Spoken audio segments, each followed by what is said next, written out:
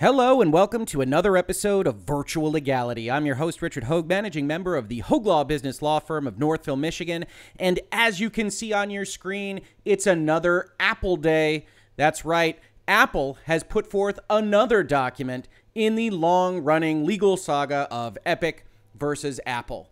Now, when we last left this saga, we did a video called Apple Brings the Fire. And you might have thought, when Apple brought that particular document into the fold that refuted all of Epic's assertions, that put down a list of 27 defenses, and then countersued Epic, that they had, in fact, responded to Epic's request for a preliminary injunction here in September. But no, that is not, in fact, the case.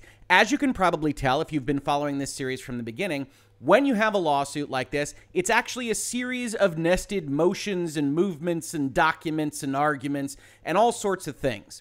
The Apple Brings the Fire video was about Apple's mainline rejection of Epic's mainline lawsuit. So Epic filed the lawsuit, and then Apple had a certain amount of time to actually respond to that whole thing, the whole big giant lawsuit, and that's what they did when we reviewed this document. But at the same time, in August, Epic filed for a temporary restraining order, and that was fought out. We covered that in this series. And then the judge said, we're going to talk about a preliminary injunction here in September. Now, a preliminary injunction is bigger, it's more powerful, it's more important than a temporary restraining order. A temporary restraining order, or TRO, is effectively a pause button.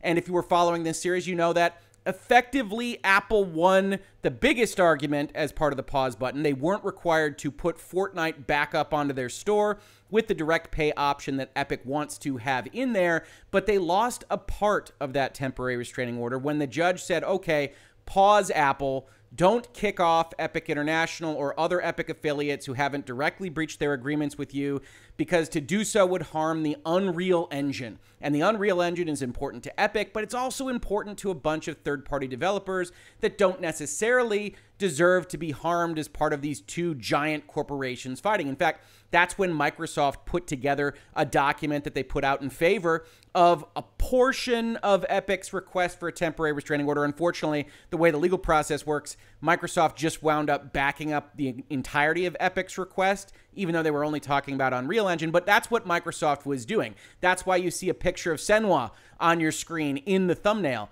Microsoft was worried that if Unreal Engine got cut off from iOS, that all sorts of developers, including ones on the Xbox, would have a reason to reevaluate their projects, potentially get delayed, go back in time and try to figure out a new engine, because if you can't depend on your third-party engine provider for being available for everything that you might need, then you have to start looking at someone that can provide more certainty. Now, Microsoft's not wrong, but as Apple will suggest in this document that we're about to go over today, Apple says, hey, yeah, we understand Epic shot itself in the foot. We didn't shoot him in the foot. But that was the Apple Brings the Fire video. Now, to be fair, we've actually covered this case briefly in a video where we talked about other YouTubers that were discussing this. And like the Game Theorist video, we had a few issues with the legalese and the legal understanding that Linus Tech Tips brought to the table. But if you're interested in that video, go check it out. If you're interested in our response to that video, you've got a lot of big YouTubers with millions and millions of views talking about a legal case in the video game space. And honestly, I think that's great. I obviously have my issues with some of the things that they have said, but I continue to believe that the more people that are talking about these things, the better understanding we can all have, and I think that's a good thing. So check out that video, and then we can go back and look at what we're going to talk about today. So, Apple brought the fire. That was a counter response to the overall lawsuit. We're not concerned with the overall lawsuit today. Instead, we are concerned with Epic Games requesting a preliminary injunction, which asks for three things primarily. It asked for Fortnite to be put back up on the store. It asked for Apple to not be allowed to do anything to Fortnite, to not on their end change it so that they can cut off direct pay or anything like that. And then it asked for the court to say Apple can't cut off the Unreal Engine piece of their business. Technically, they asked that Apple not be able to cut off any other piece of their business, but all of the arguments focus around Unreal and their access to the tool sets that Apple provides to help Epic support the developers that use the Unreal Engine. Now, as you can see on your screen, I consider that to be one of Epic's strongest arguments yet. I still ultimately think that it's a losing argument, and we will see why as we go over this Apple document, but they made some good points. They talked about the fact that if you can conceptualize the purchase of an iPhone as separate from the purchase of the iOS and the App Store and ultimately the in-app payments, then maybe, Judge, you can start to think about that in-app payment processing and app distribution at the level above it as an aftermarket of sorts to the actual market of the cell phones, the iPhones that they choose to sell you. Now, I said in that video that it's a good new novel argument. I liked it. It was based on some precedent from Eastman Kodak, and we talked about that case in that video, and if you're interested in it, check it out. But at the end of the day, I said, well, Apple is going to counter and say, well, the iOS ecosystem, whether it's an iPhone or an iPad, is a holistic thing. We are selling a product that runs a piece of software. This isn't an aftermarket. We aren't talking about copier repairs. And I think we'll see that's exactly what Apple wound up doing. Now, if you can't tell, we've covered this a lot. So if you're at all interested in this, we've covered it since the very beginning. We're going to be up at 18 videos when this one goes live, and we have covered it in every different direction that we can imagine. But now we have Apple's response to Epic's request for that preliminary injunction. This is the big guns for September, because right now, scheduled for September 28th, the judge is going to hear these arguments, is going to have an oral argument presented to her. She's going to come out with a decision, and she is going to say whether Apple has to put Fortnite back up on their stores, whether Apple can cut off the Unreal side of the Epic developer program participants. She's going to say all of these things, and that is going to set the stage, the groundwork for the remainder of the litigation. So with that groundwork set, you can imagine you've got different amounts of leverage, right? If Epic has to put Fortnite, if Apple has to put Epic's Fortnite back up on the store, Apple really doesn't have any leverage against Epic. Epic can drag this out for as long as it wants. It's getting direct payment for Fortnite.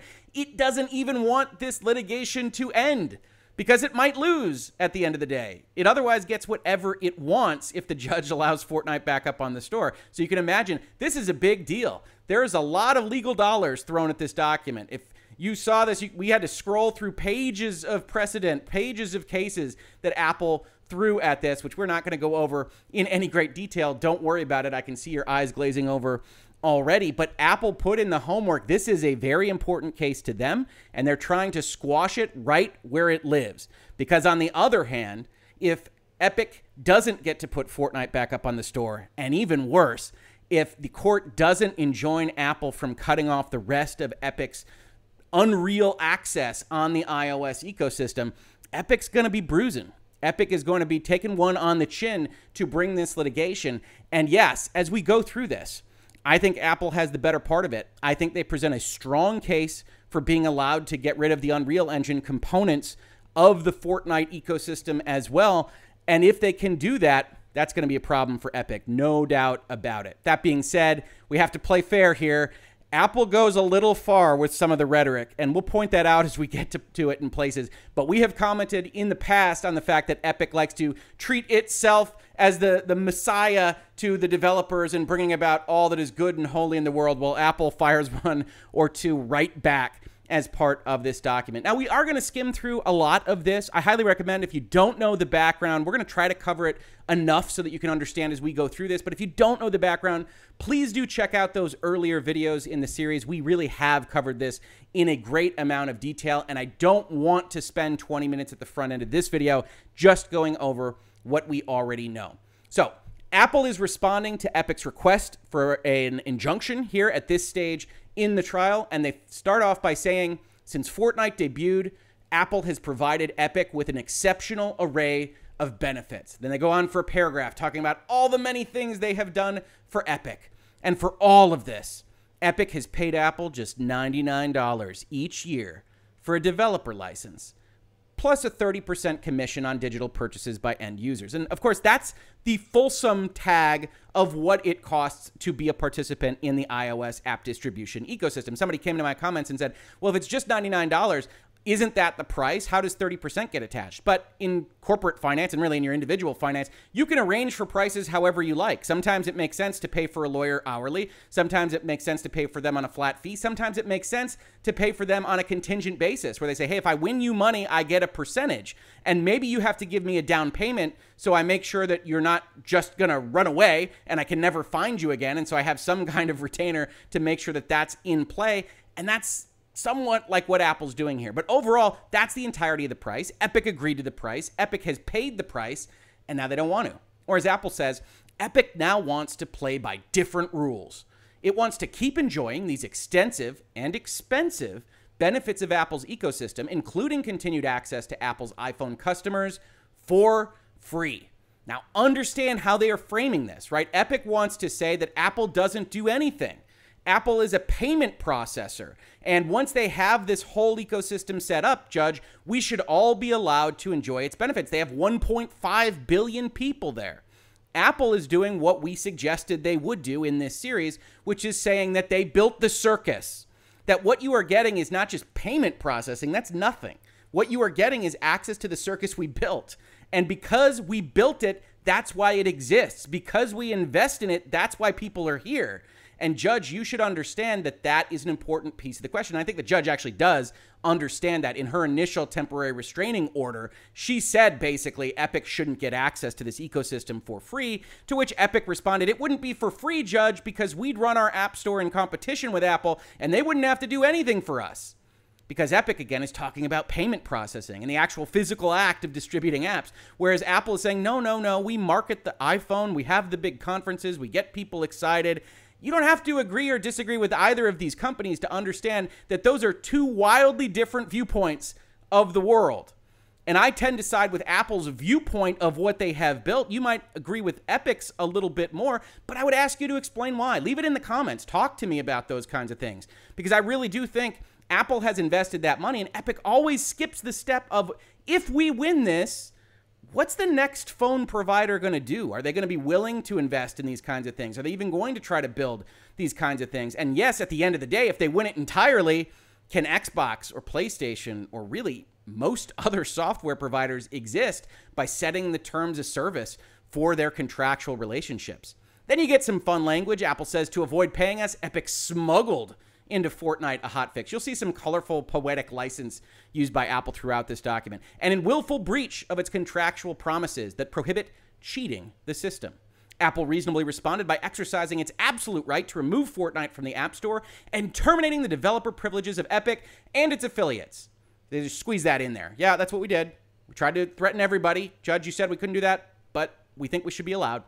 Unless and until Epic comes back into compliance with Apple's policies. Epic refuses to do so and instead asks this court to issue an extraordinary order blue penciling the parties' agreements so that Epic can use Apple's services without paying any commissions. They are framing it as follows. Judge, Epic is asking you to take our contract, to take your pen, and to change these provisions to Epic's liking while a court proceeding exists, potentially for years, allowing them to operate outside of our bounds in a way that a lot of other developers aren't, and that those developers will notice. And that is a power that the court should be very reticent to exercise, if not completely impossible to exercise. Epic's motion should be denied because it has not come close to meeting any of the four traditional equitable factors necessary to justify a preliminary injunction. For those of you that have forgotten, remember that the injunction step is an equitable one. This is asking the court for a favor. So you have to go and say, court, you don't have to worry. We're going to win this case. You can give us effectively what we've asked for early. And that's because we'd be harmed if you didn't give it to us. The public interest is benefited by it. All these various things. But most importantly, that we're going to win this case at the end of the day. Apple is no monopolist, says Apple, which you would expect. And indeed, no court has ever accepted a claim remotely like this one, and the sheer novelty of Epic's position precludes preliminary injunctive relief. That's actually a really good argument that they don't really expound upon in this document. But preliminary injunctive relief is designed to say you're going to win this anyway, so we can give you your reward right now because you'd be harmed if we didn't. But if you were bringing a type of case that a court really hasn't decided in your favor or in a similar position of your favor for somebody else elsewhere in the history of court cases, then you've got a higher hill to climb to say, I deserve a preliminary injunction because I'm going to win this, because nobody's ever won this case before. They might. Maybe Epic would have been in a better stead if they let some of these Apple cases go through for a couple of years. We'll never know because Epic brought the guns right now, but it's a good argument from Apple. This approach and commission structure, which is common in the industry, provides Apple with a financial return, which has fueled an exponential increase in output and significantly increased consumer choice. So they're not going to win their monopoly case. And not only are they not going to win their monopoly case, note, Judge, Apple and the iPhone is massively successful. What we have built in a very short period of time belies the notion that we are acting anti-competitively. We are winning hearts and minds. That 1.5 billion people didn't just get handed to us. We only sold so many phones. If you go back to the initial lawsuit video that I did from Epic, this is one of the things that I said when they're talking about how successful the iPhone ecosystem is. I said, oh, that's kind of a rough argument to make. They're super successful at marketing. They're super successful at business. Judge, you should afford us some recompense. Until you can actually point out that they have been building or maintaining that power, that business presence through something illegal, untowards, a restraint of trade that is unfair to the consumer, you've got a problem. And what Epic has established is that there's 1.5 billion or so relatively happy consumers. Simply put, the iPhone business model is decidedly pro-competitive, and Epic's theories will fail. Epic also cannot demonstrate any irreparable injury. Epic started a fire, poured gasoline on it, and now asks this court for emergency assistance in putting it out, even though Epic can do so itself in an instant. Yep, that's strong rhetoric, and it's also pretty much entirely accurate. Now, one thing that's going to pop up throughout this document is, can Epic fix it now? Apple has already taken the step to cut off Epic Games, the Fortnite application, and has said, we'll look at you maybe in another year. If they fixed it tomorrow, would Apple bring them back? Consider that in the back of your head as you think about how this might play out at a preliminary injunction level, because one thing that might happen is to say, well, we're not going to mandate, Apple, that you put Fortnite back up on the store, but we are going to mandate that if Epic turns off this button, that you will, right? Because you're asserting that you have the contractual rights to do whatever you want with the product. You don't have to actually have them in your developer community. And if they change their stripes, if they actually go back to complying with your document, will you bring them back into the fold? That might be one thing that the court winds up doing. Apple is legally and equitably entitled to sever ties with a party that persists in breaking the rules and that party's affiliates. Accordingly, Apple removed Fortnite from the App Store and expelled Epic from the developer program. Note again the reference to that party's affiliates. One of the things that Apple is going to try to do in this document is suggest that because they have always gotten rid of a party's affiliates, they should be allowed to do so now. To some extent, ordinary business practice, a history of practices and procedures, does suggest that that's ordinary course, that you're not retaliating, and that should be taken into account when we're looking at an equitable kind of case like this. However, the judge was concerned at the temporary restraining order level that these contracts were separate, that there was a wall between International and there was a wall between Epic Games, et cetera, et cetera. Pay attention. We'll see how Apple tries to break that down as we go forward. The balance of hardships favors Apple. Epic's hotfix was not just an open breach of contract, but a fundamental breach of trust.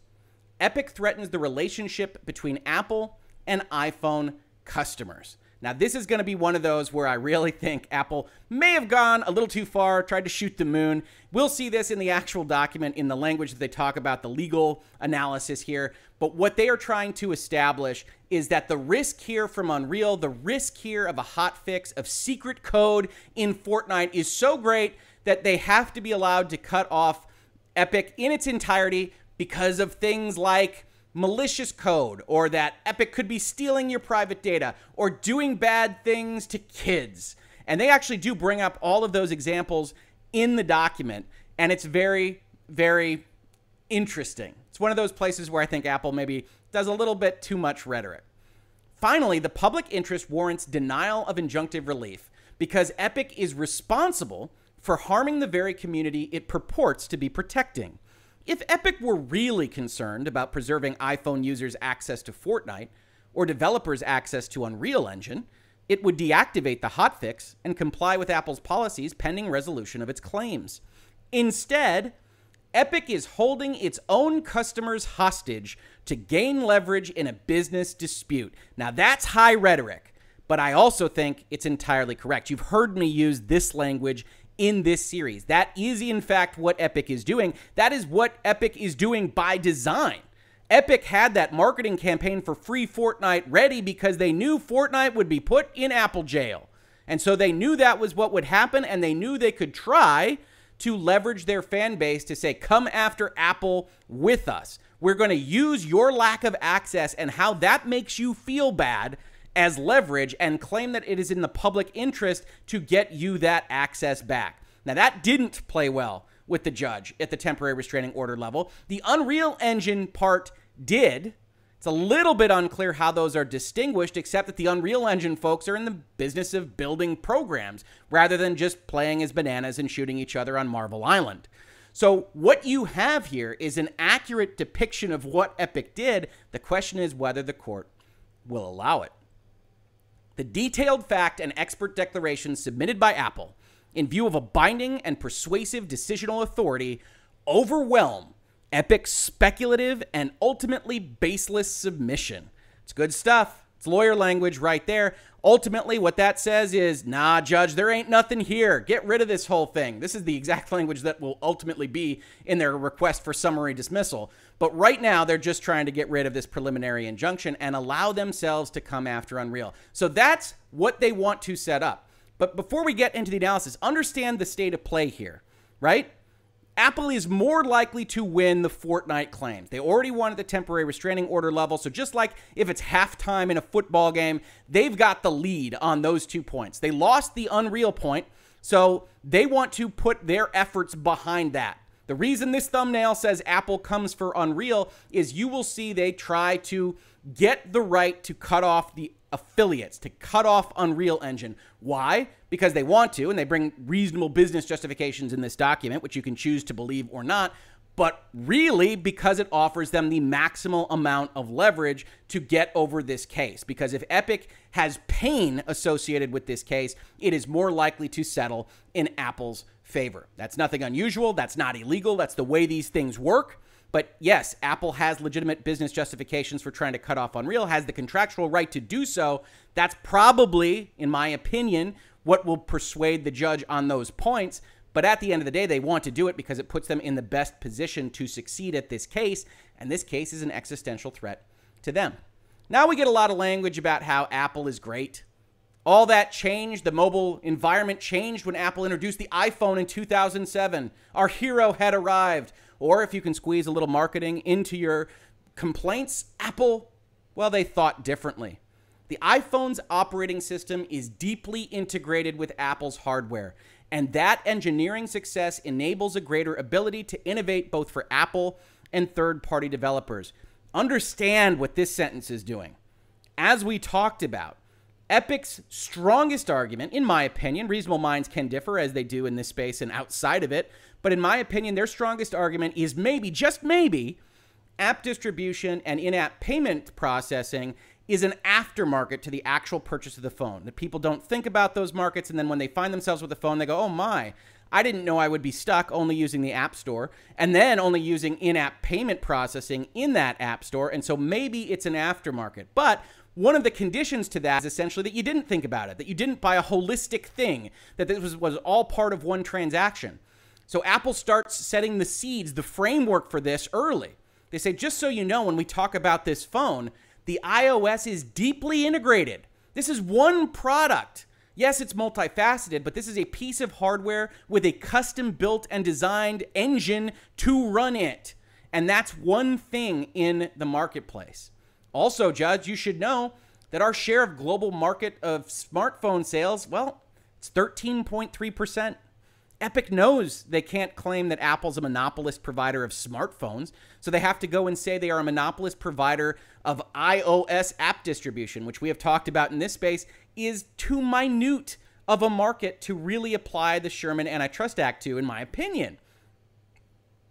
Then we get a little bit more color for how the iPhone is selling, how it was originally framed, how the App Store came to be. It says, as Steve Jobs explained, Apple ultimately made the decision to open the platform.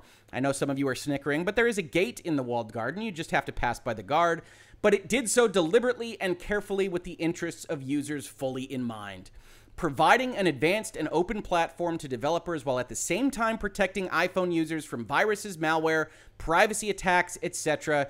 is no easy task. They're trying to establish that historically they've always been concerned about these things, and that's designed to cut off one of Epic's primary arguments, which is just a raw assertion really, is that security and the reasoning behind setting up the App Store and in-app payment processing this way is all pretextual, that Apple is lying about this. Now, if you're already inclined to believe that they're lying, I don't know that a lot of this language changes that belief, but Apple does start to put evidence up on Evidence Mountain to suggest that they've always been thinking this way, they've always treated it this way, and more importantly, since they've always done it this way, customers in the marketplace have decided that that's what they want out of the market. Remember, the Sherman Antitrust Act, really all anti-competition laws in the United States, are primarily built around protecting consumer welfare. At the end of the day, the final inquiry is, did what you are doing help or harm consumers? And so Apple goes off on some rhetoric, but tries to establish we were concerned about security, we invest in that ecosystem, we built our walls high, and customers liked that product. But first, they had to spend the money. Apple first had to provide the fundamental building blocks for developer community. They did all this stuff. They spent all this money. People didn't want to see harm to their devices. They wanted to participate in a walled garden. Starting with just 500 apps in 2008, the App Store now has 1.8 million. Now, for developers, the App Store is now a means to reach a customer base of 1 billion iPhone users, right? That's what Epic said in their complaint. Look, what they've got here is a circus tent. It's mighty shiny, and I want to be in there. I just don't want to pay them 30%. But as Apple says, it is way more than that. In the interest of stoking more creativity and to bring more apps to its users, Apple supports developers in a variety of ways, investing billions. Now, look, people have come into my comments and said, yeah, of course, if you want to support an app store, you've got to put out these tools. You've got to continue to support it. You've got to make these developers happy. 100%. Apple did not do these things out of the goodness of its heart. It did it to make money. But the way the laws are designed in the United States is that we want you to do that. We want you to satisfy more customers. We want you to make those developers happy. We want you to invest in those billions of dollars. We want you to be successful. And if you get really, really successful, that's great. You just can't use that success to then spin around and raise prices or do other bad things. The main mechanism by which developers pay Apple is through its in-app purchase technology. Apple's IAP is hardly unique, and here's where we bring in the other competitors. Google's Play Store, obviously, Epic's suing them, the Amazon App Store, the Microsoft Store, and many video game digital marketplaces, such as Xbox, PlayStation, Nintendo, and Steam. That's Apple sending out the bullhorn, right? They've done that a couple of times in their response documents, but that's them saying, again, pay attention, video game companies, because Epic's theory of the case directly attacks you. Because if a hardware provider is deemed to have a valid antitrust monopoly in the OS that they put forth on that hardware and in the distribution of apps through that OS, they're coming for you, Sony. And I know you have $250 million invested in Epic, so you better pay attention to this. And they bring them up again. Now, Epic, if they wind up responding to this document before the 28th, will wind up saying, no, those are very different. Phones are different than that. But their overall theory doesn't depend on the way a phone operates. I know I've tried to establish that in these videos and in the comments to the videos that I respond to. But you want to say phones are more important. Yes, that is an important consideration for things like equity and a preliminary injunction. But ultimately, when we talk about monopoly behavior, we're talking about what the market is. You can have a monopoly in any kind of thing. And so it doesn't matter functionally that a PlayStation might not be as useful as an iPhone. If that PlayStation matches up with all of the theories that Epic proposes and Epic wins this case, somebody is going to sue for access to the PlayStation 5. They 100% are. And one of the reasons I come out and say that this case is weak and I think it's unlikely for Epic to win is because the law, the court, hates to make sea change, hates to change up business models that will have lasting and significant ramifications across hundreds of companies and an entire industry. In general, they look at that and say, nah, that's probably not right. We need to be very cautious with that kind of behavior. Then Apple twists the knife a little. In fact, Epic's own app marketplace charges users and developers a commission to use Epic services, consistent with the practices of other mobile platforms. Now, Epic has said in their own documents, and Apple ignores it, that they don't require their own payment methodology on the Epic Game Store, which is interesting. I don't think Apple necessarily should have ignored it, but in this part of the document, they are trying to establish that Epic knows darn well that a commission rate for use of a piece of software is a normal piece of behavior. You get access to the Epic Game Store, you get access to Unreal, you pay a commission on the money you make, everybody's happy, and you don't have to pay large upfront fees to get very expensive technology or access at your disposal. Apple says more than 80% of the apps in the App Store pay no commission to us. And because of Apple's business model, consumers benefit by accessing an enormous amount of content for free. They said this earlier in their documents, but that's an important piece of the puzzle. Maybe 30% is too high if you think that everybody winds up paying 30% on every dollar. What this winds up being is big money makers on this platform and in Steam and on Xbox and everywhere else subsidize those that don't make as much money. And yes, while that might not be great for developers who are part of the production line, it's hard to look at it and say it's not good for consumers who are getting access to more stuff than they would otherwise if they had something like Epic's proposed pay-for-download system. Then we get to some important stuff. Apple says no ecosystem thrives for long without rules. This is, I think, a very good response, really, to what we were talking about when we talked about the end of the Linus video yesterday, right? He put forth that Apple just wants to say my playground, my rules, and that sounds like somebody abusing their position. I said, that's not really the case at all. That's not abuse. Certainly the law wouldn't look at it that way. And I think Apple's right that regardless of whether you like their rules, that's where abuse can come in. The rules can be abusive.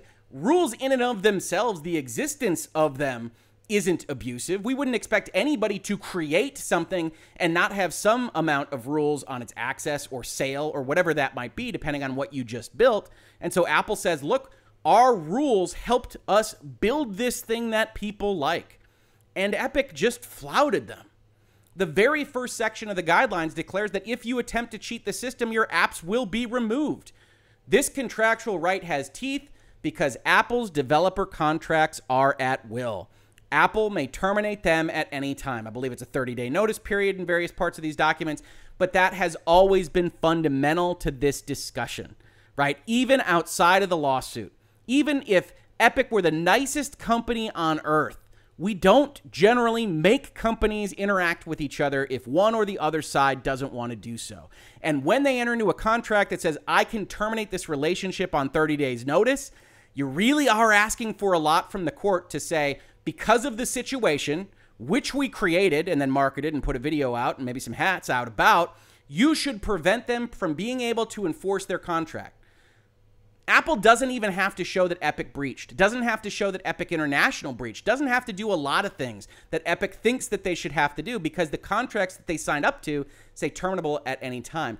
And that's a pretty killer argument, and I think ultimately it's going to be pretty valuable to their claims against the judge. Now, one thing they don't do in this document is really tie together the fact that maybe a breach in one contract could be applied to the contracts of the affiliates. They rely on a couple of different things. I would have liked to have seen them do more with that. Obviously, not their attorneys, but we'll see what they do. Apple needs the power of expulsion to ensure safety, security, privacy, and reliability for the consumers of this vast ecosystem. It is what we do historically. Apple has terminated over 75,000 unique accounts for introducing new features without going through app review, over 2,000 accounts for introducing a non-IAP payment method, and over 60,000 accounts for introducing hidden features or obfuscating code, for example, by installing executable code. Apple also needs the ability to take decisive action, not just against the particular account in which a developer breaks the rules, but also against other accounts controlled by that developer or its affiliates. When a developer engages in deceptive acts on one account is terminated, it can easily transfer its apps and redirect its activities to another account.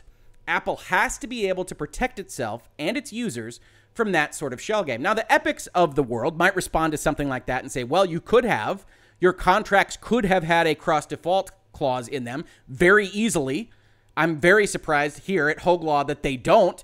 I recommend it if you're Apple in the future. But you could have had that cross default. That you chose not to have it suggests that you didn't think you needed to protect yourself. Or more likely, that you thought you were already could do this because nobody was inclined to fight you because you are, in fact, a $2 trillion company, and only Epic really has the temerity to really come after you on this score. I'm sympathetic to Epic on that particular question. Apple maintains the express right under both the developer agreement and license agreement to terminate with any developer at any time with or without cause. And that is why Apple has a long-standing practice of removing all affiliated developer accounts when a developer attempts to cheat or conceal, thereby terminating a breaching developer's developer program membership across all entities with similar ownership. Apple does not wait to be fooled a second time before terminating an affiliate for the bad deeds of its principals. Won't get fooled again. But in all honesty, this is the primary argument that we've talked about in this space. If you are on Epic's side, do you believe Apple should be forced to support them?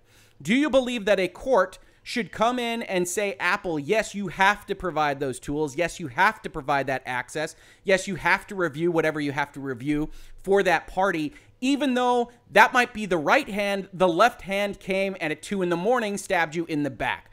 Do you have to disassociate in that way? And I would suggest that in general, no, we don't require that of folks. And so if you can't say to the judge, yes, judge, we're definitely going to win this thing, if it's going to be in that gray area, I find it very difficult to think that the equities here, the special protection that you are looking for from the court, should be yours in this particular instance. Next, we get to what happened with respect to Epic and Apple and agreements to licenses, etc. And then we get a few little sleight of hand notices that Apple gives to Epic. When Epic finally brought the game to the iPhone in March 2018, Fortnite was already a runaway success with more than 45 million active players. Good for you, Epic. Since then, the game has continued to grow in popularity, although the iPhone has never been essential to its success. Epic has disclosed that only 10% of Fortnite consumers play regularly on the iPhone. I've played Fortnite. Full disclosure, I enjoy Fortnite. I can't even imagine playing it on the iPhone. So I'm definitely not one of those 10%. But it's an important part of this argument because what they're going to try to establish is this is not a relevant market. The iOS app distribution is not a relevant market because Fortnite has no problem getting out there at all. Epic delivers its stuff, its Unreal Engine, to platforms, PlayStation, Xbox, Nintendo Switch, PC, Mac, iPhone, as it does with Fortnite. But then also Apple wants to throw in, you know what? Not that many people use Unreal. Unity is used by the overwhelming majority of Apple developers that use a graphics engine. Apple also marketed Epic and its software at major Apple events in 2011, 2012, giving Epic, which, by the way, Judge, was then a much smaller developer, tremendously valuable publicity. I love that aside, right? If you're Apple, it's like, what does it matter that Epic was smaller at that point in time? Yes, your marketing was more important, but you're just throwing that in to give the suggestion, you know, hey, Tim and Epic, you guys are nouveau riche. You're not $2 trillion companies. We've been around to use our 1984 ad because you didn't have practically anything compared to us before this random battle royale game, which maybe was inspired by your licensee over at PUBG, took off and made you a fortune and made you a disruptive force. And so 2011, 2012, Epic was a much different company, Judge. I found it amusing. I don't think it matters one way or the other for the court case, but it is an interesting aside. They also note that they have changed rules just to help Epic. Apple has also revised its in-game gifting policy to accommodate Fortnite's holiday season marketing campaign. They had a fruitful relationship. And again, Apple wasn't doing this out of the goodness of its heart. Apple was making 30% on every dollar that Fortnite made. They had skin in the game. They were both invested in making money on this. So Apple doesn't deserve your sympathy because they did all this stuff, but it's still worth noting that they did do it and that Epic knew how to get their attention to talk about changes in the rules that weren't working for them and to not just put in surreptitious code and execute it in the middle of the night. In 2019 alone, Apple expedited app review in response to almost all of Epic's more than 80 rush requests, even though developers are typically required to make such expedited requests only in extenuating circumstances. Now, I don't know what AAA developers are doing in terms of rush requests on the Apple ecosystem, but 80 in a year on an expedited basis, jumping to the front of the line, does in fact seem like a lot. Apple is trying to establish here that they were partners and that this wasn't just 3% of payment processing, Judge. This relationship had never been Stripe or PayPal. They were always responsive, moved their rules, did their marketing for them, jumped on their expedited review requests, etc., etc., etc. And then the dagger. For reasons having nothing to do with Epic's claims against Apple, Fortnite's popularity is on the wane. By July 2020, interest in Fortnite had decreased by nearly 70% as compared to October 2019, and they use, I believe, Google Trends check on that. This lawsuit and the front page headlines it has generated appears to be part of a marketing campaign designed to reinvigorate interest in Fortnite. Yep. They just said Fortnite's going away and Epic is scrambling to make it relevant again. That's about as mean as you can get in a legal document, in all honesty, against someone else's chief project. If anybody thinks that Apple and Epic are just going to jump back into a relationship together after all this is done, well, money does talk, but there are going to be some fences to be mended, some bridges to be rebuilt. Apple is very upset at all of this and is using all of its weaponry against Epic right now.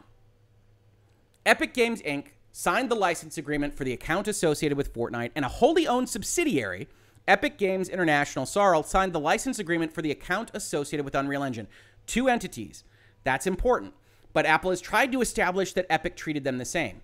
The accounts share a single tax ID, a single individual as the registered account holder, a single credit card number that is used to pay the annual program fee, the same test devices, etc., etc., etc.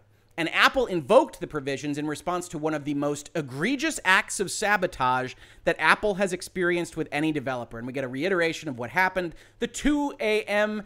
in the morning email, Epic will no longer adhere to Apple's payment processing restrictions, their implementation of a hidden payment mechanism, a prepackaged marketing campaign, submitting the app without removing the offending direct payment features, etc., etc. Epic has been doing some stuff Apple is not very happy about.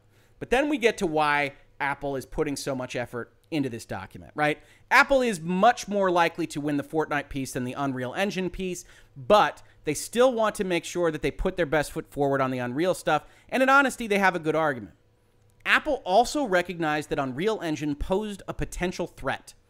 Unreal Engine poses as a second potential Trojan horse that would enable Epic to carry through on its threats to undermine the App Store and insert further unauthorized features. Removing Epic's access to these developer tools reduces such a risk. So before we get into the quote here, understand why they lost that piece of the temporary restraining order. Because Epic said, hey, this is just retaliatory. Unreal Engine didn't do anything. We didn't breach any agreements. They are punishing us for what we are trying to do with Fortnite. They, of course, covered that in righteousness about breaking monopolies and serving the good of mankind or what have you. But they said Unreal Engine didn't do anything, leave them out of it. And so what Apple is trying to establish here is the logic behind why Unreal Engine did have something to do with it. Now, ultimately, in my opinion, Apple should be able to say to the judge, look, we have a contract, we're allowed to terminate it, we're terminating it, we're done. But that's not the strongest argument that you can make, and Apple goes further. They say we have reasons to kill Unreal Engine because that baby is a Trojan horse that can be used to put all sorts of nonsense onto our phones.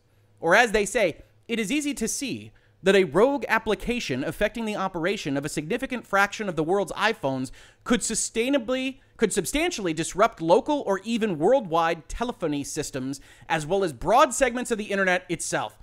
So again, we talked about rhetoric going a little far here. One of the things they're saying is if we allow Unreal Engine, now that Epic is just an untrustworthy actor, we could be compromising the world's internet security. A little bit far, a little bit. These risks mean that Apple, as steward of software running on about 1 billion devices worldwide, needs policies and practices that protect against such potential attacks while not needlessly impeding the flow of application software to its customers' phones. Now, one of the reasons I think that goes a little bit far, and we'll see it go even further when they talk about kids and data and things along those lines, is that I think one of the things the judge could potentially do in this is say, okay, well, that's all very bad stuff, but I think I should still enjoin you from getting rid of Unreal, and then I will also throw on an injunction that says, Epic, you have to abide by all of their present terms and service, their guidelines, and everything else while operating these accounts, okay? And then Epic will say yes. And if Epic did something like this on top of it, they would get the absolute book thrown at them by the court. So one option out of all this would be, no, we're not going to force you, Apple, to put up Fortnite with a direct payment option. We're going to adjudicate this whole thing. But also, Apple, we're not going to allow you to cut off their affiliate accounts, but we will make Epic promise to not do anything bad with those accounts. And if they do, well, then we can bring hellfire on earth down upon them. This, in line with its guidelines and practices, Apple warned that it would terminate Epic's developer program membership as it was entitled to do under the parties' at-will agreements. Just sneaking that in there. Judge, just in case you forgot, those are terminable at will. Terminable at convenience. We can cut off anybody at any time. Don't need a breach. Then they'd go over the temporary restraining order. The court held that it could not conclude that Epic has met the high burden of demonstrating a likelihood of success on the merits of their overall case with regards to both Fortnite and the Unreal Engine. In contrast, they restrained Apple from operating against Unreal because for now, Epic International appears to have separate developer program license agreements. They did also note what we noted in that video that we did on that particular order, that Apple's reliance on its historical practice of removing affiliated developer accounts and or the broad language in the operative contract at issue will be better evaluated with a full briefing.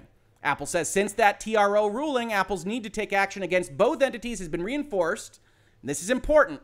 This is their silver bullet. This is what they think is going to get them over the finish line on this.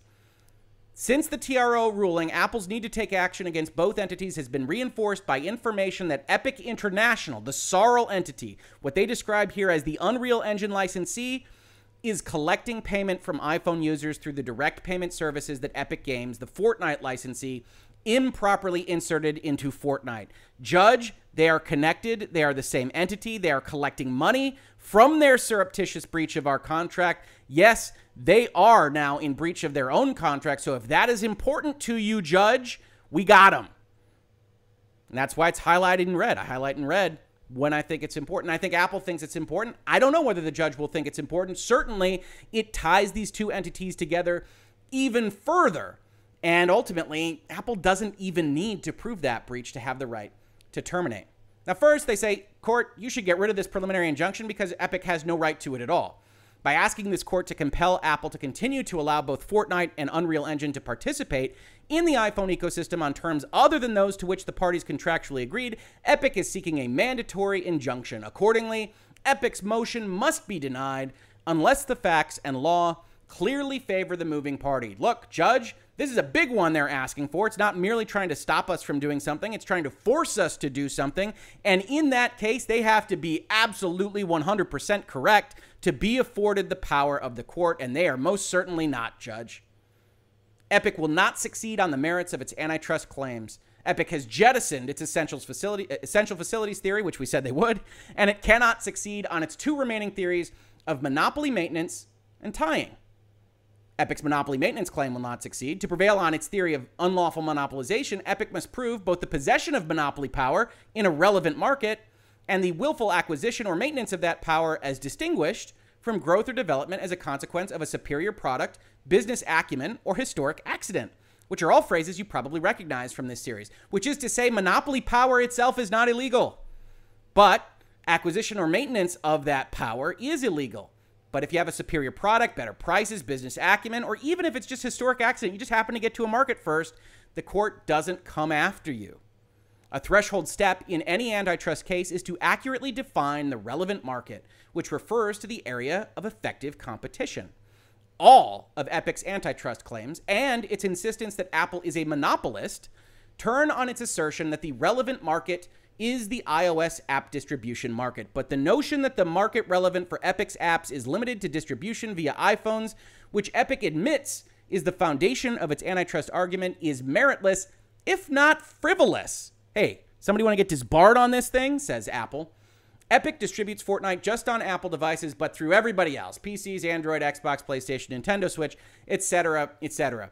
Apple is trying to say here that they're focused on app distribution, but they aren't a class. They aren't representing all app developers out there. They are bringing their own claim about their own product, and that's Fortnite. And when we look at the market for selling Fortnite, Apple isn't anything in that market. Now, ultimately, this is going to come down to theory and how a judge thinks about antitrust and whether Epic can bring a more theoretical case about app distribution in this specific environment. But Apple, as I have said repeatedly in this series, has the stronger argument historically in antitrust law to say, hey, look, we built this circus tent. That's our product. When you talk about competing on that product level, we have 13% of the market of smartphones. And if you want to come to the circus tent, you have to abide by our rules. And you can sell it everywhere else. In fact, you do sell it everywhere else. We're less than 10% of what your market is for your product. So we don't have a monopoly on distribution availability for your product itself. What are we even talking about? That's going to work for some of you. I know it's not going to work for others of you, but that's what Apple's trying to do. It's trying to change the perception, just as we said, because the main fight here is what is the relevant antitrust market. They continue with their arguments, say manufacturers' own products do not themselves comprise a relevant product market. The market here includes, at minimum, the competing platforms available to Epic and other game developers. Epic attempts to distinguish SciStar and limit the relevant market to a single brand by asserting that iOS is a primary market and app distribution is an aftermarket, what I thought was, really honestly, their strongest argument. But Epic has no basis for arguing that components of Apple's integrated offerings should be considered separately. Epic's own economic expert does not contend that the proposed iOS app distribution market is an aftermarket. That word does not even appear in his declaration. Simply put, this is not an aftermarket case, and Epic has no legal, expert, or factual support for its contrary assertion. Now, I don't think this is a good argument. You know, I think Apple does a lot of good work here. I think they have the overall stronger stance on all of this, but I do think that the aftermarket claim that Epic was bringing deserved a more fulsome refutation. I think you can distinguish Kodak. I think you can distinguish the existence of an aftermarket. I think you can explain that you're selling something that is what they describe as integrated in one word, but a holistic offering, that's why people buy into the iOS ecosystem at all. And I think it deserved that kind of treatment. And it might come back to bite them. I don't know. I can't speak for what's in the judge's mind and how she is going to take that aftermarket argument. But at the end of the day, I think it deserved more because of the strength that Epic put behind it. And Apple just basically asserted that it's false. Simply put, it's not an aftermarket case. Moving on. The relevant market includes at least the other platforms on which Epic distributes Fortnite. And they say, hey, even Epic says that. Epic urged users to switch platforms. Party continues on PlayStation 4, Xbox One, etc., etc. So there isn't a relevant market here. It's not an aftermarket, judge. Let's move on to the next point. They can't prove that we're maintaining a monopoly, obviously because there isn't a monopoly market, but let's assume that there was. Epic has not identified any unlawful conduct undertaken by Apple to maintain a monopoly in its alleged distribution market. So what you've got here is that second prong, right? It's not illegal to have a monopoly. It's illegal to maintain it. And you have to establish that Apple did something. Now, they try to say that it's because Apple tied together their in-app purchases to their app distribution, and Apple will address that next. But they want to point out that the maintenance claim that they kind of toss out there, which we discussed in our Epic video and said, well, that's not really going to work on its own. They say, well, that's not really going to work on its own. Epic's defective theory of monopoly maintenance does not provide any legal basis for a preliminary injunction that is independent from its flawed tying theory. We got to talk about tying, judge, because maintenance isn't its own thing. Epic devotes the bulk of its merits argument to contending that Apple ties iOS app distribution services, the tying product, to iOS in-app payment processing services, the tied product. Epic's tying theory falters on the first, most fundamental requirement, the existence of a tie. Apple does not force developers to use IAP in order to have an app distributed. However, if developers do charge for in-app purchases, then they must pay Apple's commission. That's an important piece of the tying puzzle. That's one Epic skips every time. Apple doesn't require you to have in-app purchases to be on the App Store. So it's very difficult to see how they tied in-app purchases to the function of app distribution. You're unhappy with the commission, that's fine. You can argue about the 30%. That's probably a loser. That's why you've kind of ditched it mostly if you're Epic. But you actually have to establish that Apple is doing something to tie the app distribution that you say everybody wants to in-app purchases. Epic's suggestion, as Apple says, that the commission is only for the use of IAP has no basis and indeed is contrary to the record. This is a response to like the Game Theorist video or even portions of the Linus video where they say, Epic is saying this is just 3%, their Stripe, their PayPal. Apple says no. The suggestion that the commission, 30%, is just for in-app payment processing is not what we do. IAP is part of an integrated service delivered in the form of a single transaction, not a separate product. In the iPhone business model, the commission is the return on Apple's investment in the App Store and the full suite of IP tools and services Apple offers to developers. As well, I would argue, with the entirety of the branding, marketing, conferences, and everything else they put behind their entirety, right? The iPhone, the iPad, Apple in and of itself. Apple continues by saying developers are free to adopt other business models that do not include IAP. A developer can generate revenue through advertising, through the sale of physical goods and services. This is the only time you actually see this addressed, right? One of the complaints Epic has is that Apple treats physical goods and services companies differently, and they don't really establish that in their developer guidelines. I tend to agree. I've read through those guidelines. They don't do a good job of distinguishing when they're going to charge that 30%. Apple honestly should do a better job of that in their own contractual documents. They just skip it and say, look, if you don't want to pay us a commission, perform some physical goods or services. Now, of course, that's different industries than sales of software, and so that's not really a great answer. Advertising is a little bit of an answer, but that's very similar to Epic saying, well, you could have charged per download. Neither side of this should want the court to start enforcing mandatory business models on the other. It's not good for anybody. Over 80% of the apps on the App Store embrace those models, free to play, advertising, whatever it might be. And Epic's contention that IAP is a tied product that should be enjoined is nothing other than a demand that this court excuse Epic from its contractual obligation to pay commissions.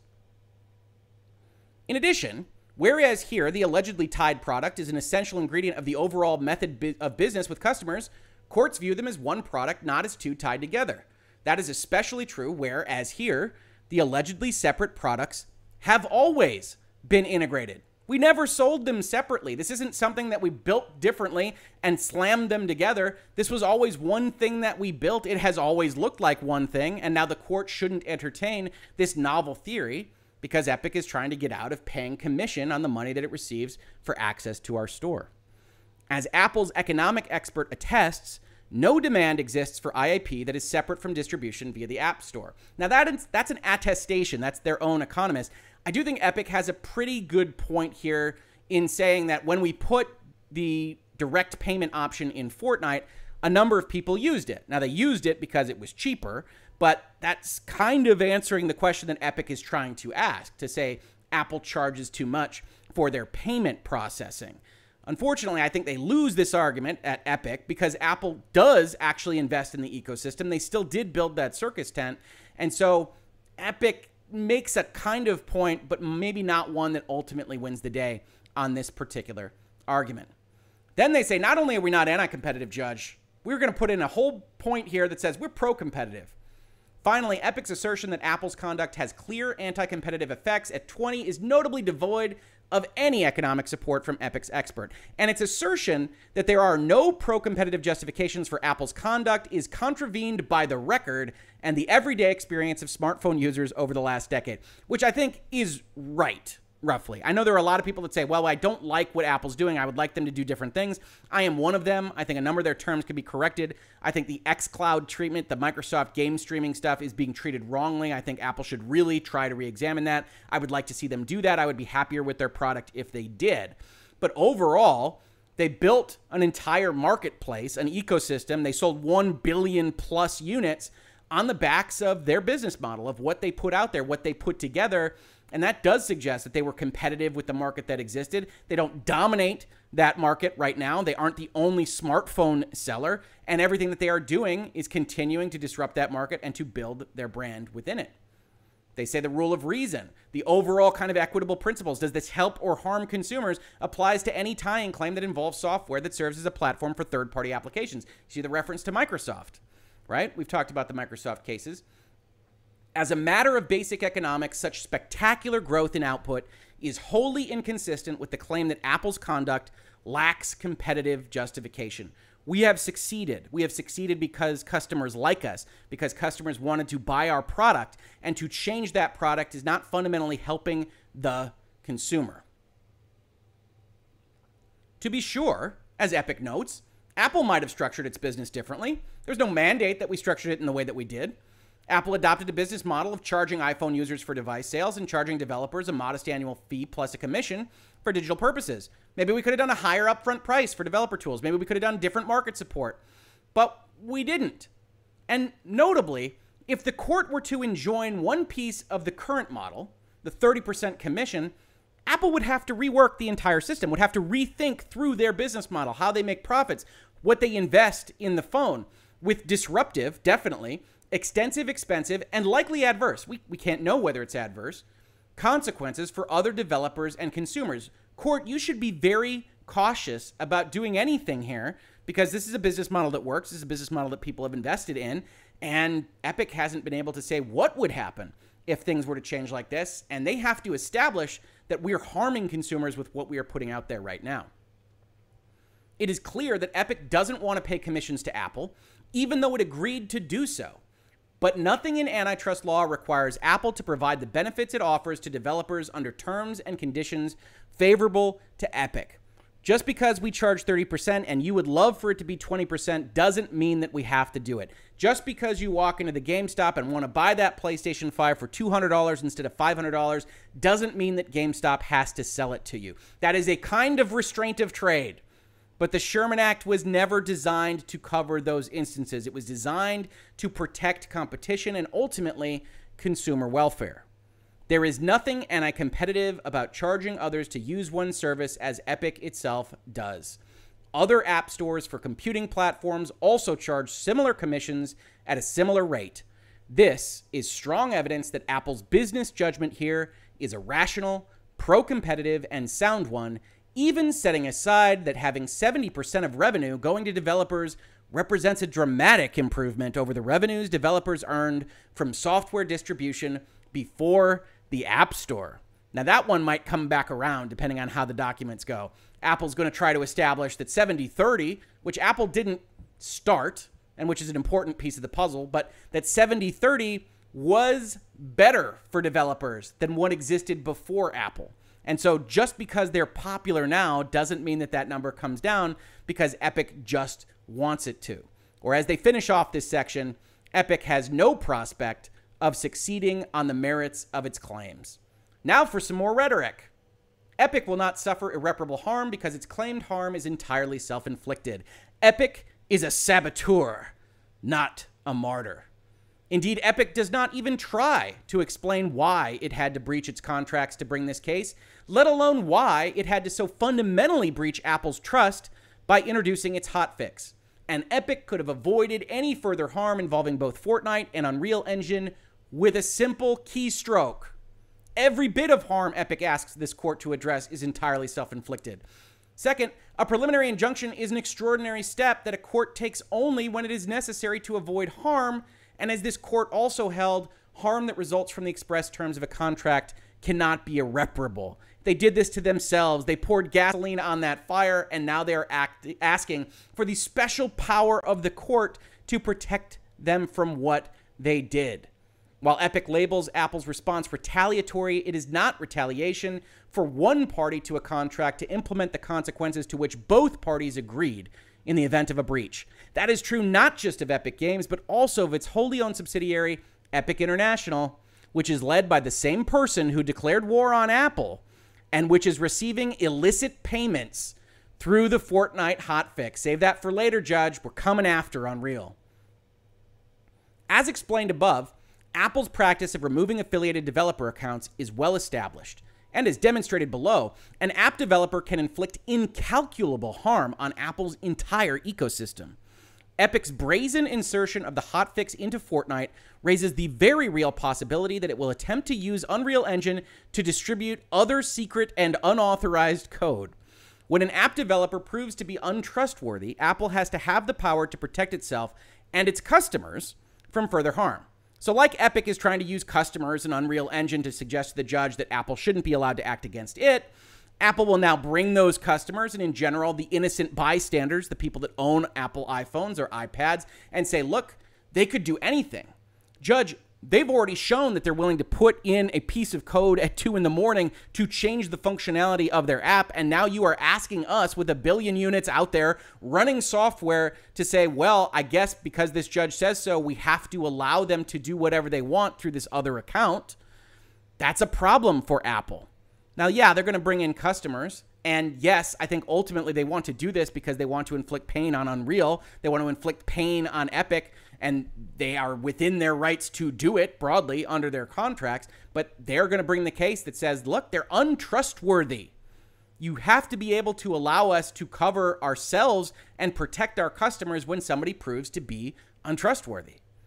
In any event, at the preliminary injunction stage, it suffices that Epic created the harm, that Epic agreed it would suffer those consequences based on its conduct, and that Epic can avoid any harm right now by changing course. Note again that last provision, right? This is why I think one of the things that might happen is that the judge says, yeah, you don't have to put Fortnite back up, but if they change it, you do have to bring them back into the developer program. That might be something that the judge winds up doing. They then actually go and answer the Acquire versus Canada Dry Bottling Company. I wanted to talk about this really briefly, not because it's necessarily important to this case. It's one of the things that I noted when I was reading through the Epic complaint. They were trying to establish that a preliminary injunction sometimes prohibits the party that is the defendant from doing certain things, even though it's otherwise self-inflicted, et cetera, et cetera.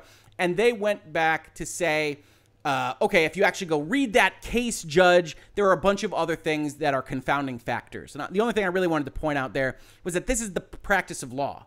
Like, there was an associate or even maybe a partner at this law firm that went and, okay, looked at that precedent, read it, and say, oh, that's not what it says at all. We got to put a paragraph in to this response motion. That's how this all works. And I thought that was interesting. And I think that's probably, if this is an accurate depiction of what happened in that case, probably justified. Epic probably reached a little bit to bring that into application of this particular case. Now we get a little bit more rhetoric.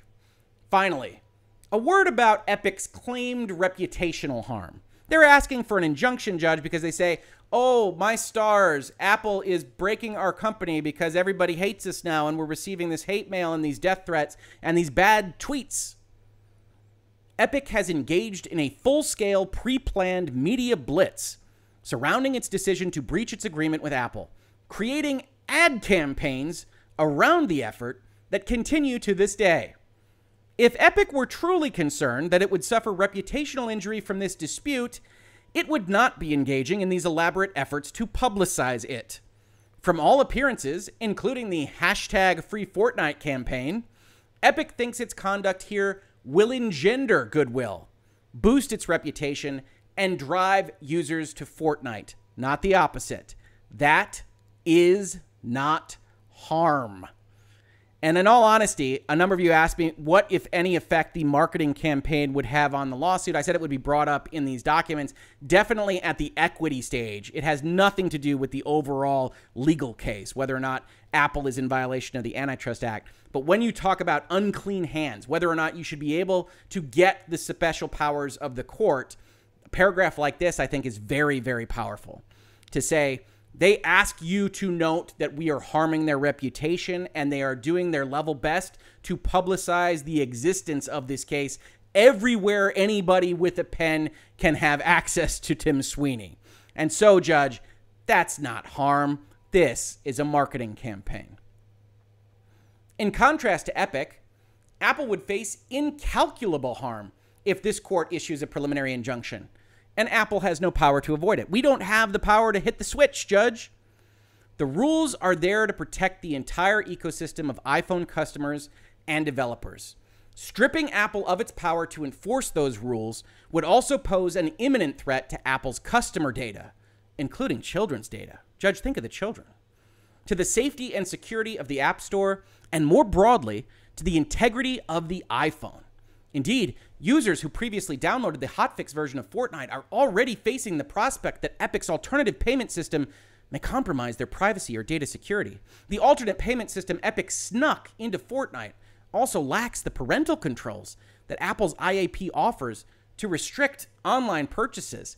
This kind of dovetails with that little bit of language that I believe I described as a sick burn in the Apple countersuit against Epic, where they said, Judge, look, maybe some developers would be okay with this kind of activity, but last time Epic had access to anything like Android, it had an illegal and malware-filled version of Fortnite immediately available, and, you know, in all honesty, we just don't trust them. If they're allowed to use direct payment, they're allowed to use whatever code they want. Customers' data is at risk. Children's data is at risk. Who knows about privacy? Who knows about security? They don't even have parental controls on that thing, Judge.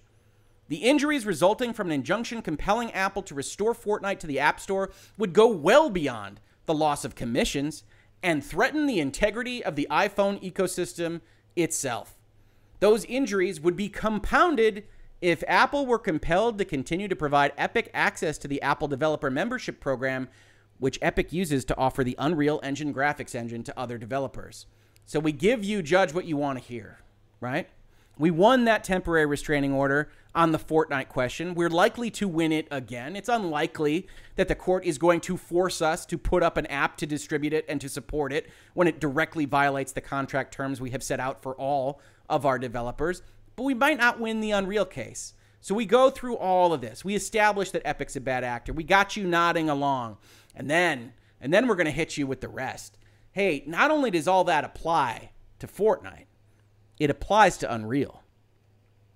By participating in the program, Epic gains access to a full suite of developer tools, software, and other IP from Apple, as well as pre-release versions of iOS updates. Unreal Engine, in turn, provides developers a software development platform that allows developers to more quickly and easily build apps. Those shortcuts provide Epic with a possible Trojan horse to further harm Apple's customers, developers, and goodwill. I note here just from a semantic level that they sometimes capitalize and sometimes do not capitalize Trojan horse. Wonder if there's a secret there. Hint, there is not. Should this court require Apple to continue supporting Epic in its developer program, the court's order would give Epic access to the developer tools that it could use to insert malware or other unauthorized features, such as alternative direct payment mechanisms, probably not the worst thing if the judge is otherwise inclined to believe Epic, in the version of Unreal Engine for iOS devices, and thus the non-Epic apps that are available on the App Store and rely on Unreal Engine. And the harms are compounded by the fact that Epic is actively encouraging developers to follow its lead. Epic insists that other developers will not follow its lead because they will fear, quote-unquote, retaliation. But no one will fear Apple's response if this court grants the injunction Epic seeks and declares that all developers can flout Apple's rules with no consequence as long as they claim Apple's rules are anti-competitive. So there's some truth there. There's some falsehood there, right?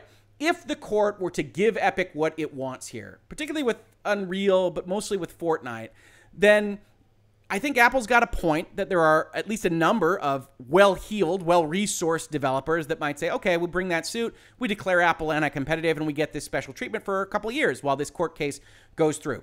Most of the developers don't have the money, don't have the resources, don't have the legal acumen to actually go against Apple on this kind of thing. So I don't think that you would just have a bunch of developers choose to move against Apple, except really, honestly, the biggest ones. As to the equities, the balance is not close. Epic, not Apple, willfully breached multiple contractual promises. Epic, not Apple, breached the trust and security that is a hallmark of the iPhone ecosystem. Epic, not Apple, continues to escalate this manufactured dispute, and that it is, with every means within its power, even after the TRO. Epic, not Apple, brought this fight. I have to believe that at some point in this draft, there was Apple, but not Epic, will finish it. Epic, not Apple, can avoid all the harm now asserted. Judge, this is all on Epic. You can't give it an injunction on this stuff. And don't block us from cutting off Unreal. Remember, Judge, think of the children. They could insert malware. They could become a Russian proxy. I'm actually surprised there aren't any references to Tencent in this paragraph. But Apple held back. The injunction Epic seeks would severely damage the public interest. By compelling Apple to continue dealing with Epic, despite Epic's open breach of its agreement with Apple, an injunction would contravene the public's strong interest in holding private parties to their agreements. The public interest does not favor forcing parties to an agreement to conduct themselves in a manner directly contrary to the express terms of the agreement. Yet the injunction Epic seeks would compel Apple to continue to deal with a party that is violating the rules, thereby erasing that clear contractual right. That has always been the hill that we've identified here in virtual legality, right?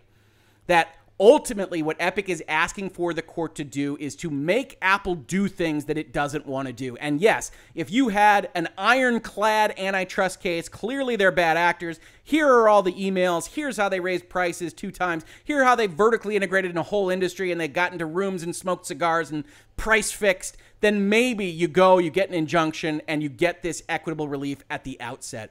Instead, you bring a novel case and then you immediately file for a temporary restraining order and a preliminary injunction to mandate that a court force Apple to put up an app that it doesn't want to put up and to not take action against the other half of your company, even though Apple now finds you untrustworthy and doesn't want to be in business with you, at least not right now.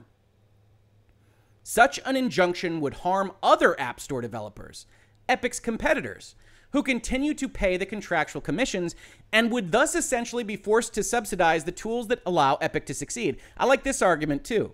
Judge, if you force us to allow Fortnite with a direct payment up onto the store, they get all that money.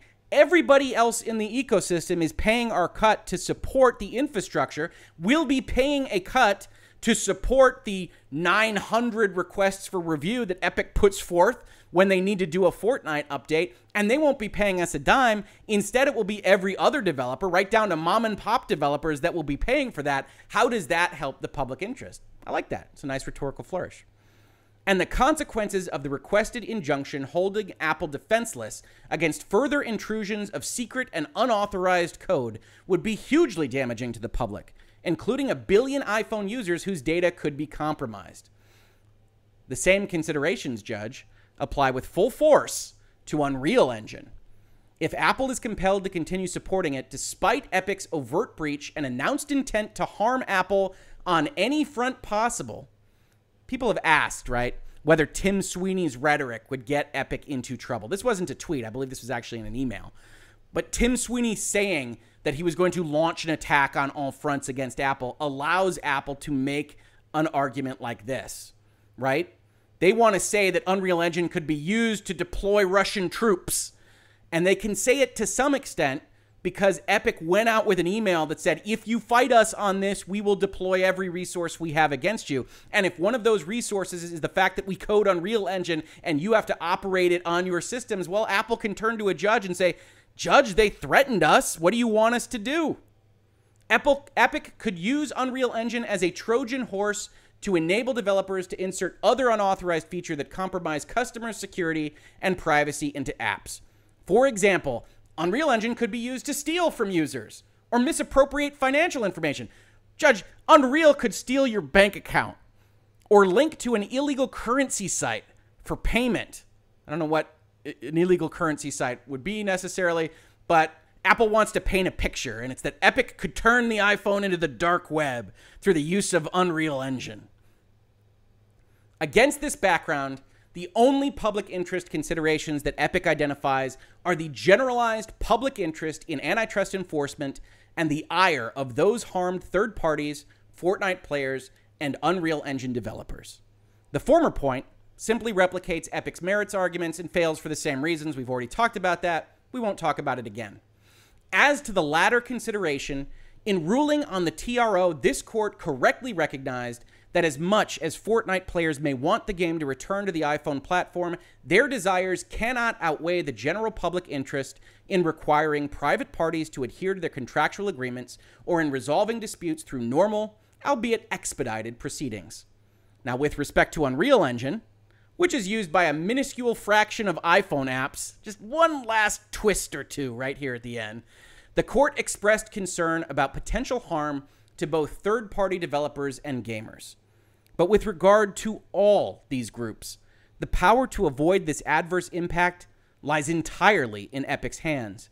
The only reason third-party Fortnite players and Unreal Engine developers are threatened by this commercial dispute between Epic and Apple is because Epic is sacrificing them to advance its own commercial interests. I think that's true, but that is very powerful rhetoric here at the end. And Epic's defiance of Apple's policies has put Apple to the choice of acceding to Epic's demands or safeguarding the data and privacy of 1 billion customers who rely on the iPhone ecosystem. Apple's decision to put its customers first should not be counted as a point favoring Epic in the equitable calculus. The public interest does not support rewarding Epic's strategy of intentionally harming third parties to gain a pecuniary advantage to the detriment of others who follow the rules. And that was Apple's response to Epic's request for a preliminary injunction. This is the document, along with the Epic Makes a Strong Case document, which you can check out in that video, that the court will be adjudicating on after the hearing on the 28th, which may or may not get delayed. I don't know. A lot of these times, these things get delayed, but we'll see. And on that hearing, we will find out exactly what Epic's allowed to do, exactly what Apple's allowed to do. A lot of you have asked me if they are limited to saying yes or no on Epic's requests. No, they are not. Preliminary injunction is an equitable power, and an equitable power of the court is that kind of power that the court can assert in the interest of justice. They will take into account this document. They will take into account any kind of briefs or declarations that Epic or Apple collects. Maybe you'll see Phil Spencer bringing another declaration in favor of not allowing Apple to cut off Unreal Engine. We'll see how that goes.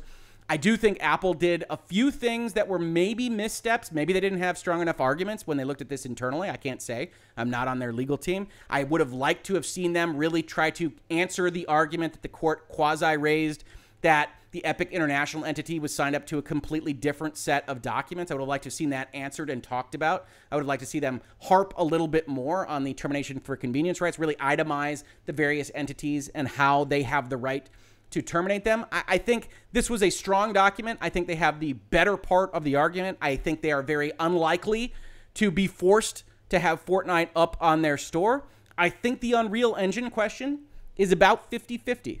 It's a flip a coin type question, but I think most importantly, based on the fact that it is a flip a coin type question, I do think developers and folks that are reliant on Unreal Engine and are following this, they should be worried. This is the kind of thing that could come up tails if you are an Unreal Engine developer. And if Apple is allowed to cut off Epic entirely until this thing ends, maybe that brings a swift end to it if Epic is acting rationally and or the board helps determine what direction Epic goes in. If they aren't, if they go fully to the mattresses on this, and this is just going to be a long run quest for Epic, then they're not going to be able to sell Fortnite on iOS. They're not going to be able to use Unreal Engine on iOS. The developers on other platforms are going to have to consider how Epic has behaved here when they are deciding on what engines to use in the future, and that could have long-term negative effects on Epic. So stay tuned. Stay tuned to this space. This is what we do here in Virtual Legality. We only do Epic versus Apple videos. I'm just joking. It just seems that way sometimes. We also cover the business and law of pop culture, video games, music, movies, television, all the things that you like to read news about with a legal spin. So if you like this, please like, subscribe, share, tell folks that we are here. We're opening up a store pretty soon that's going to be pretty minor at the start with just logos and things, but we're going to build that up. So if you have ideas for that store, please leave them either in the description of this video or on the community tab. We're collecting ideas for cool shirts and bags and hats and things like that. Otherwise, if you caught this on YouTube, thank you so much for watching.